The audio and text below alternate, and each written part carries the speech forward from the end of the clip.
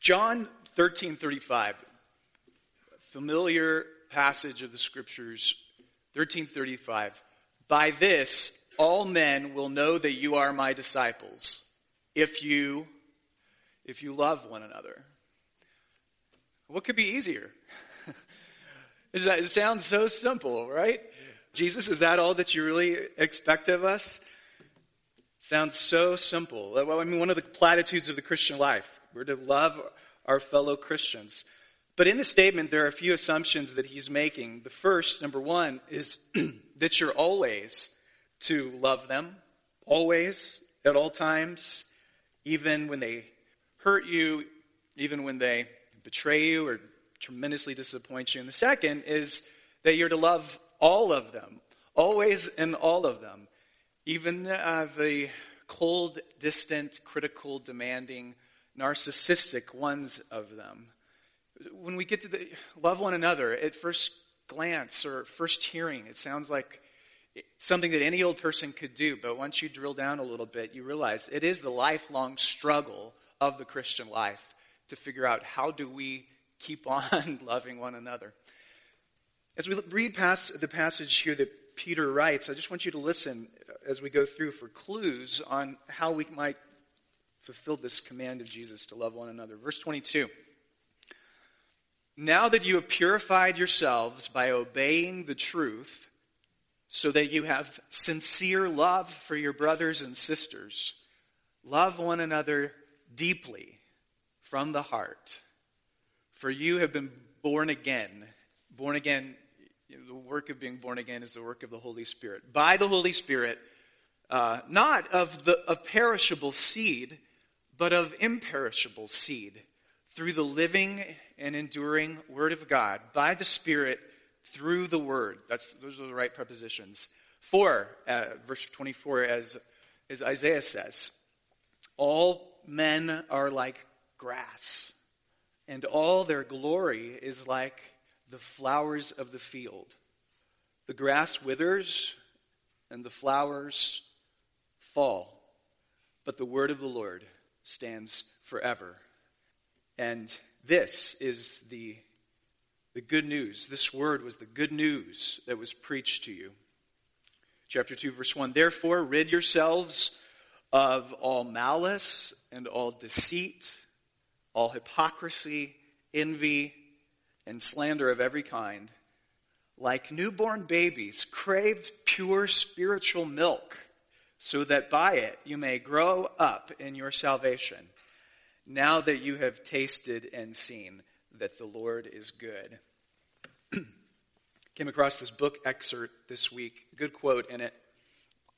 Sitting alone on a bluff overlooking a glassy mountain lake, contemplating in silence as the aspens turn to gold and red, while pulling up my Patagonia fleece around my neck and anticipating the $4 latte my wife is picking up from the coffee shop just up the road.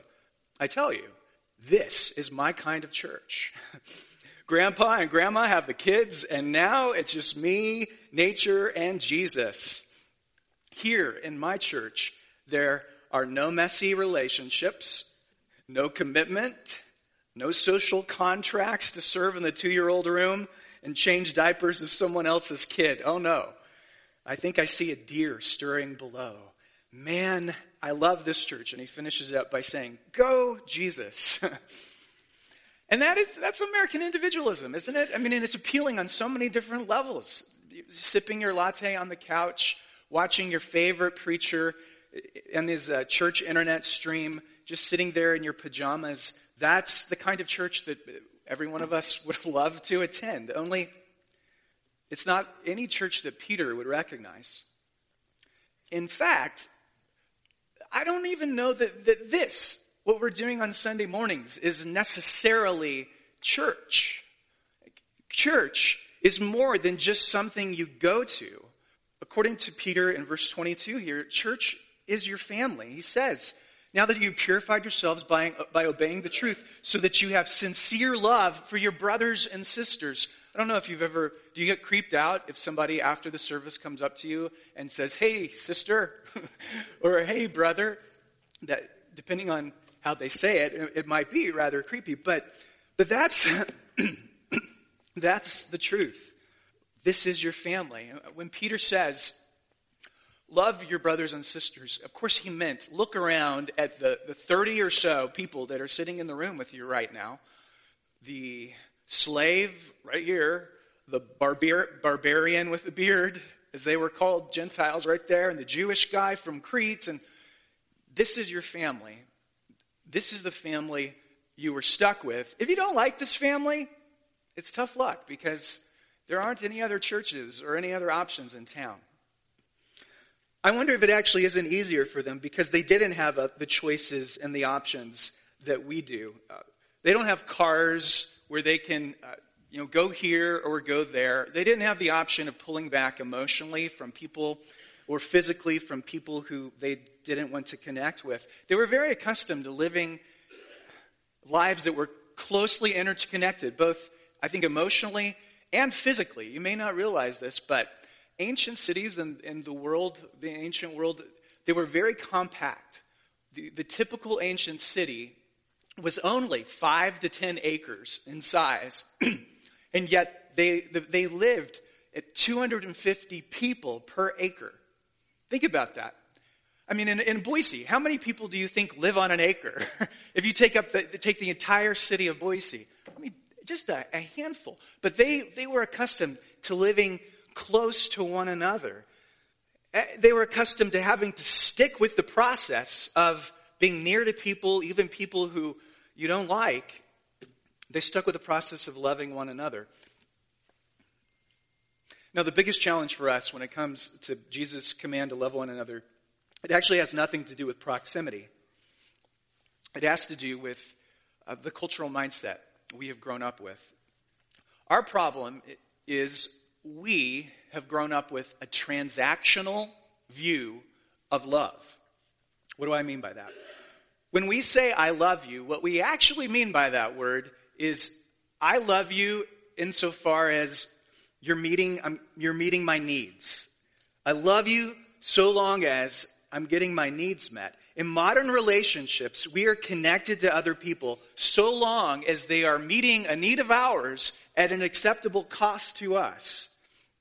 I mean, there's some exceptions to this, but by and large, most of our so-called loving relationships are a commercialization, a commodification of the other person. It is a quid pro quo, where I will love you insofar as I'm getting something in return, which, when you talk about it that way, you see how individualized it is and how completely different than the ancient mindset was. Their mindset was, you remain faithful to your tribe, to your family, no matter what the cost. And our mindset is, you stay in a relationship as long as you're getting enough out of it. I know that a number of you have read Paul Miller's book, A Praying Life. Anybody? Nod your heads. One of my favorite books on prayer over the last 10 years. Well, in 2014, Paul Miller came out with another book that was aptly titled A Loving Life. While the book is not nearly as good as A Praying Life, I read it this week, there's still some gems to be found in it. And here's one. Paul Miller writes, to love anybody, to truly love anybody, your energy to love has to come from God and not the other person you are loving, which is the exact opposite of a transactional view. In modern love, my love is dependent upon what you are going to provide me in return.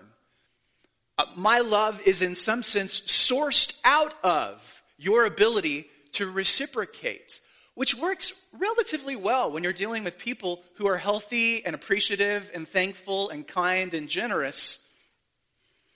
If I know that you're that kind of person, then sure, I love you. In fact, you are an excellent candidate for my love. I will get to know you, spend time with you, befriend you, and even maybe love you so long as you're reciprocating and not costing me too much. It's a transaction. And the way you know that you're falling into it is how many cold, distant, critical, demanding, and narcissistic people do you actually move up close to and have a deep relationship with. If that's you, then I will not give you the light of day. So to love anybody, to truly love anybody, your energy has to come from God and not the person you are loving. Have you ever been in a situation, I know you have, where you get to the end of your rope and you say, I can't do it. I can't love this person. I do not have inside of me the wisdom, the strength, the power, the stamina, the patience to love this person. But I know that it's not an option to pull back and walk away. What I would suggest to you is that in those moments, you're actually for the very first time figuring out what it means to love. In the place of helplessness, where you have to depend utterly upon a strength that is not your own. You have to depend utterly on the power of the Holy Spirit. It's there, and not in the easy to love people, but there, the hard to love people, that we're actually discovering what it means to love others as Christ has loved us. Here's another way to think about it. So sometimes our friends will provide to us well-meaning advice, which is entirely unhelpful. And the advice comes to us in the following form. You should be doing blank. You're not doing blank, so do blank. You feel depressed. Well, you should be exercising, and you're not exercising, so go exercise. You feel bad about yourself. That you should be eating less. You're eating a whole lot, so go eat less and diet.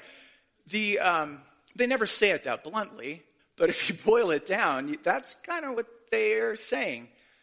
And the assumption being that you can just accomplish that. Like through the fortitude of your own will, you're not doing blank, I should do blank, bam. And maybe that's the case. Maybe on low-level sorts of things, you can do it. But here's a piece of advice your friends will never give you. They will never say, you're not running a 4-minute mile. You should be running a 4-minute mile, so just go run a 4-minute mile. Because that's impossible, isn't it? Like I would have to have my skeleton replaced with some robotic exoskeleton. I would have to have somebody inject me with some kind of like superpower drug, and I still wouldn't be able to get to a 4-minute mile. Well, brothers and sisters, when the Bible says, love one another as Christ has loved you, it is asking you for something so difficult, so far-reaching, it is not the first category of eat less and exercise more. It is something that is impossible. The kind of love God wants us to have from one another is so far beyond us. And when you realize that that's what He's calling you to, and when you realize that you're entirely incapable of it because it's not transactional, then you dig down deep into the power of the Holy Spirit, which Peter calls you the power of new life, new birth. And it's from Romans 5:5, or 5, is it 5:5? Yeah, 5:5. God sheds the love of God is shed abroad in our hearts through the Holy Spirit who He's given us. And that, when you're digging into, that is the source. That is the power for us to love one another. Look with me in verse 2, because there's actually a second power for love, and it's found in this passage. Verse 2. Like newborn babies, crave pure spiritual milk, so that by it you may grow up in your salvation, now that you have tasted that the Lord is good. Simple image, right? Babies crave milk. You take away the bottle or the sippy cup, and they scream like mad. Babies have an irrational, unrelenting demand to be fed whenever they are hungry, isn't it? And Peter's saying that's what's supposed to characterize us when it comes to God's word. He knows that that's what the word is necessary. The word is necessary to fuel us. So going back to a loving life by Paul Miller, he speaks about a situation where he was betrayed by a parishioner, somebody who he was close to, threw him under the bus, kicked him in the gut, use whatever metaphor you want. He was betrayed, but he said, I know that I don't have the option of just pulling back and pulling away. So how did I deal with the command to love? Quote, I clung to Scripture. I hunger and thirsted for Scripture. I clung, and for several years, I prayed daily for grace to bear the cost of love. Here are some of the scriptures I prayed. Ephesians 4:2, be completely humble and gentle, be patient, bearing with one another in love. Colossians 3:13, bear with each other and forgive whatever grievances you may have against one another. Forgive as the Lord forgave you. And 1 Peter 4:8, above all, my brothers and sisters, love each other deeply, because love covers what? What does it cover? A multitude of sins.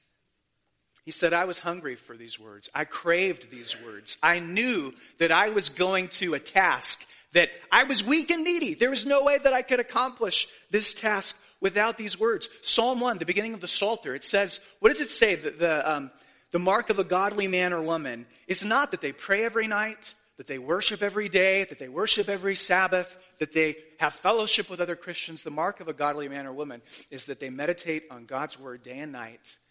They treasure the word of God. I came across a very interesting statistic this week. There are about 1,800 verses in the Bible where Jesus is being quoted. 1,800. Of those 1,800, 180 of them are Jesus quoting Scripture. 10% of our Savior's words in the Bible are Scripture quotation and Scripture allusion. Do we think we need the Bible less than him? You come across a doctor or a businessman or some mover and shaker, and he says, I work 70 hours a week. I don't have time. You still have time to eat lunch. Or if you don't eat lunch, I bet you still eat dinner. You still have time to eat regular food. Even if you skip a meal, you rarely miss an entire day of eating. I hear from moms. Moms say, well, I have little kids. I just have absolutely no time for the Word. Well, how are you going to raise your kids if you're not full of the Word? If God's Word is not running through your veins, how are you going to love those little kids? See, what Peter is saying here is when the Word of God becomes as essential to you as eating, you won't miss it for days on end. Think anecdotally about your own life. When the Word of God is dwelling in your hearts and your minds, when the Word of God is running through your veins, when the Word of God is like lightning inside of you, you might not be a professional at loving other people, but man, you're a whole lot better at it than otherwise. When the Word of God is not dwelling in you, your flesh is so strong. It's so selfish. It's so self-centered. When the Word of God is running through you, this is the Word of God that needs to be running through you. 2 John 4, verse 7. Dear friends, let us love one another, for love comes from God. Everyone who loves has been born of God and knows God. But whoever does not love does not know God, because God is love. This is how God showed his love among us.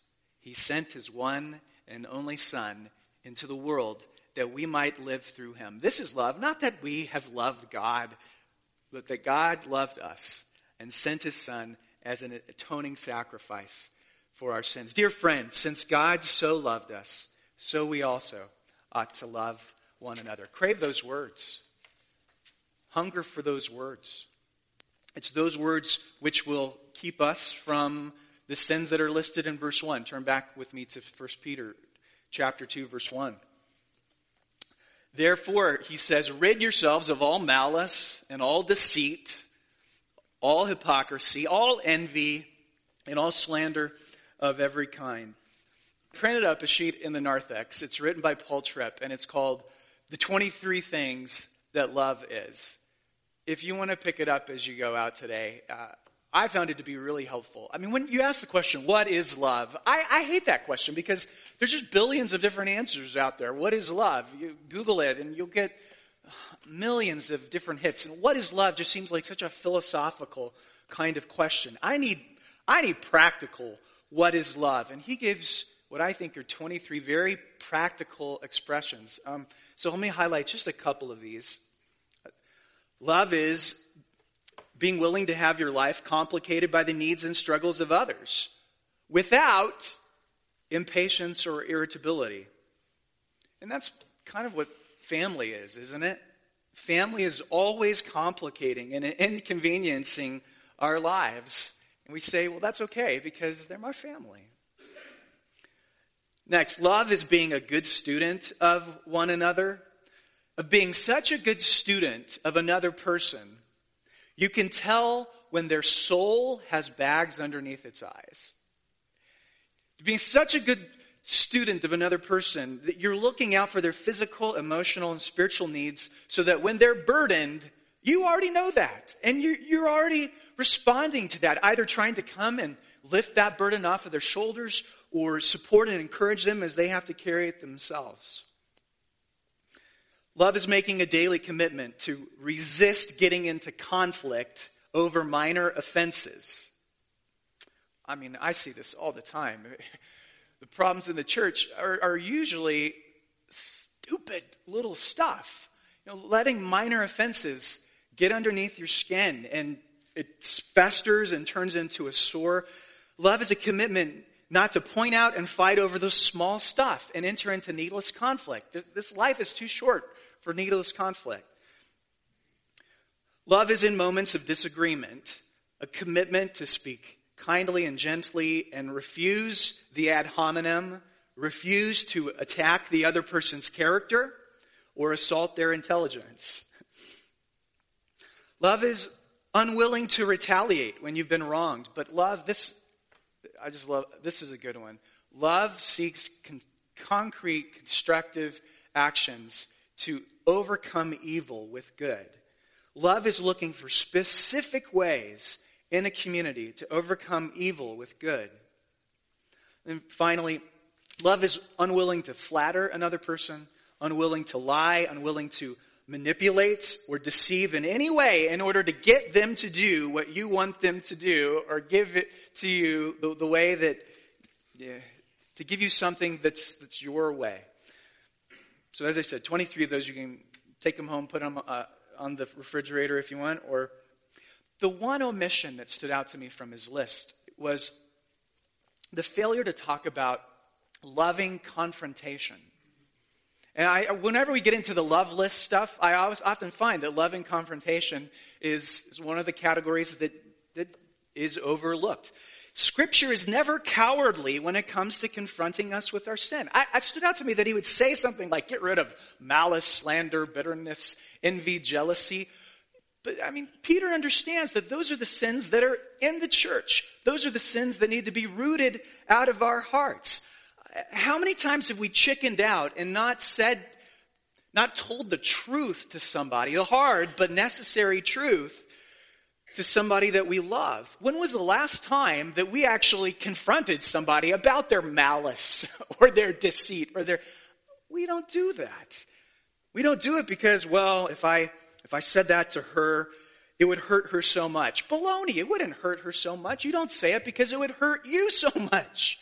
Because you can't bear the discomfort of loving confrontation. But in reality, it's terribly selfish of us not to tell somebody the loving truth. As I said, that gets omitted in a lot of these lists. On the other hand, love knows how to dish out the loving truth in proper ways and proper proportions. So to give you this illustration, let's say you're washing the floor in your kitchen. Well, in order to do that, you've got to get down on your hands and knees. Down there, you see all the grime and dirt and Labrador hair in our kitchen.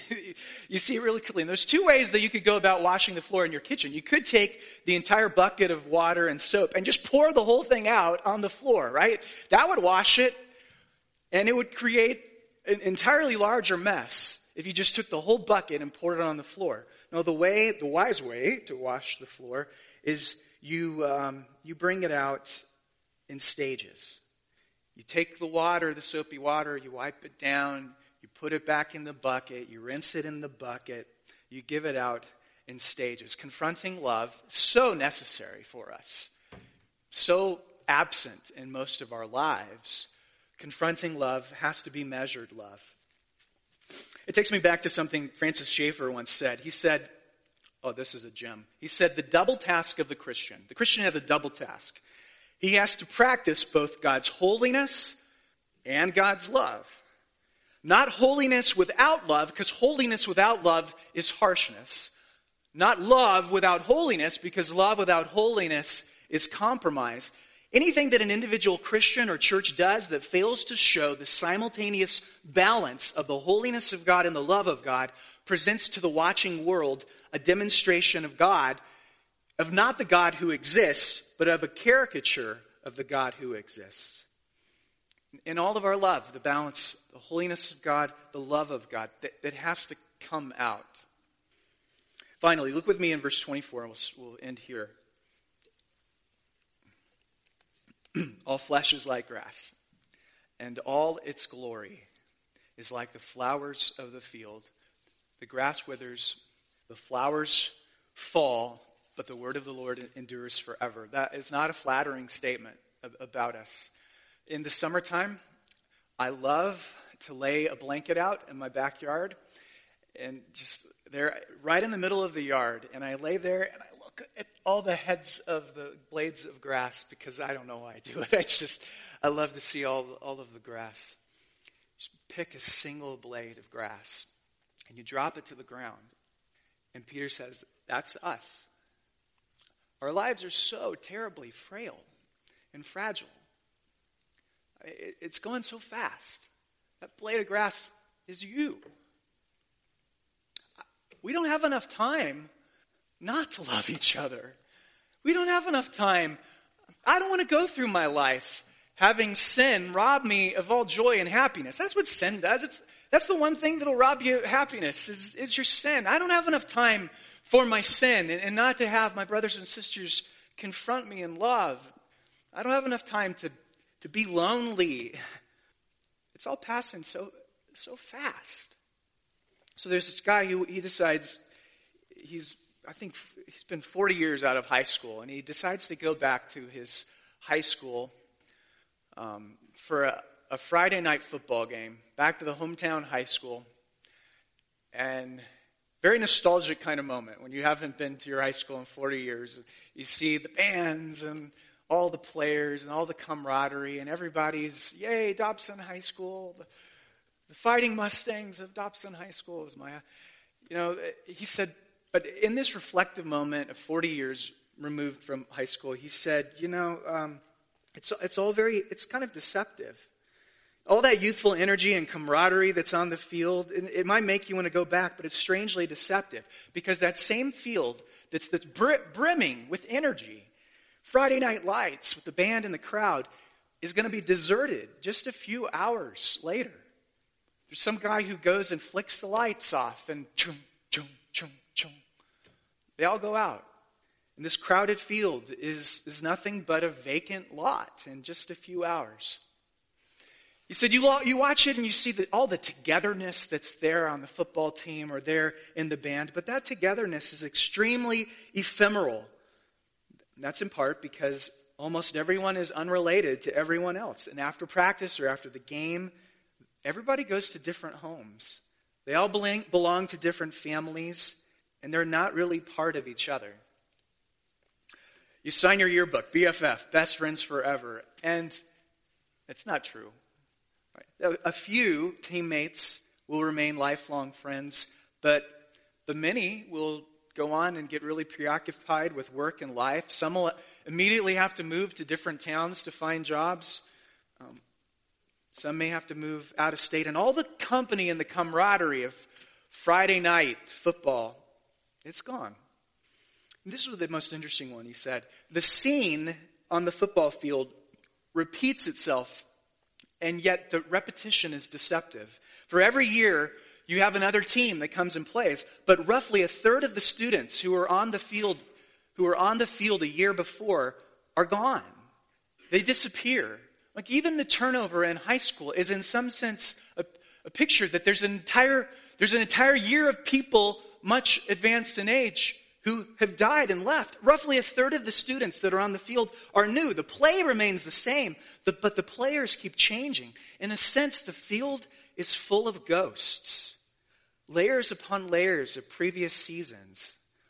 All the teams that came and went are now forgotten by the younger generation. The present is superimposed on the past, and the present is fading into the past.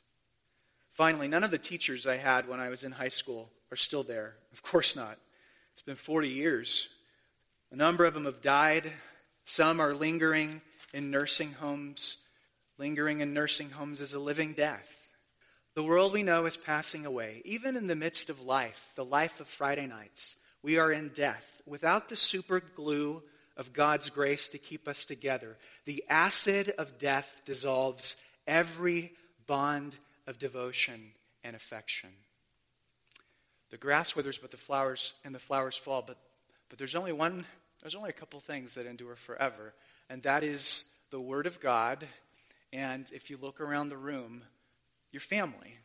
Like this family, this is the acid of death cannot dissolve your spiritual family. So, brothers and sisters, 1 John 3:18, dear children, let us not love merely with words or speech, but let us love each other, one another, in actions and in truth. Amen.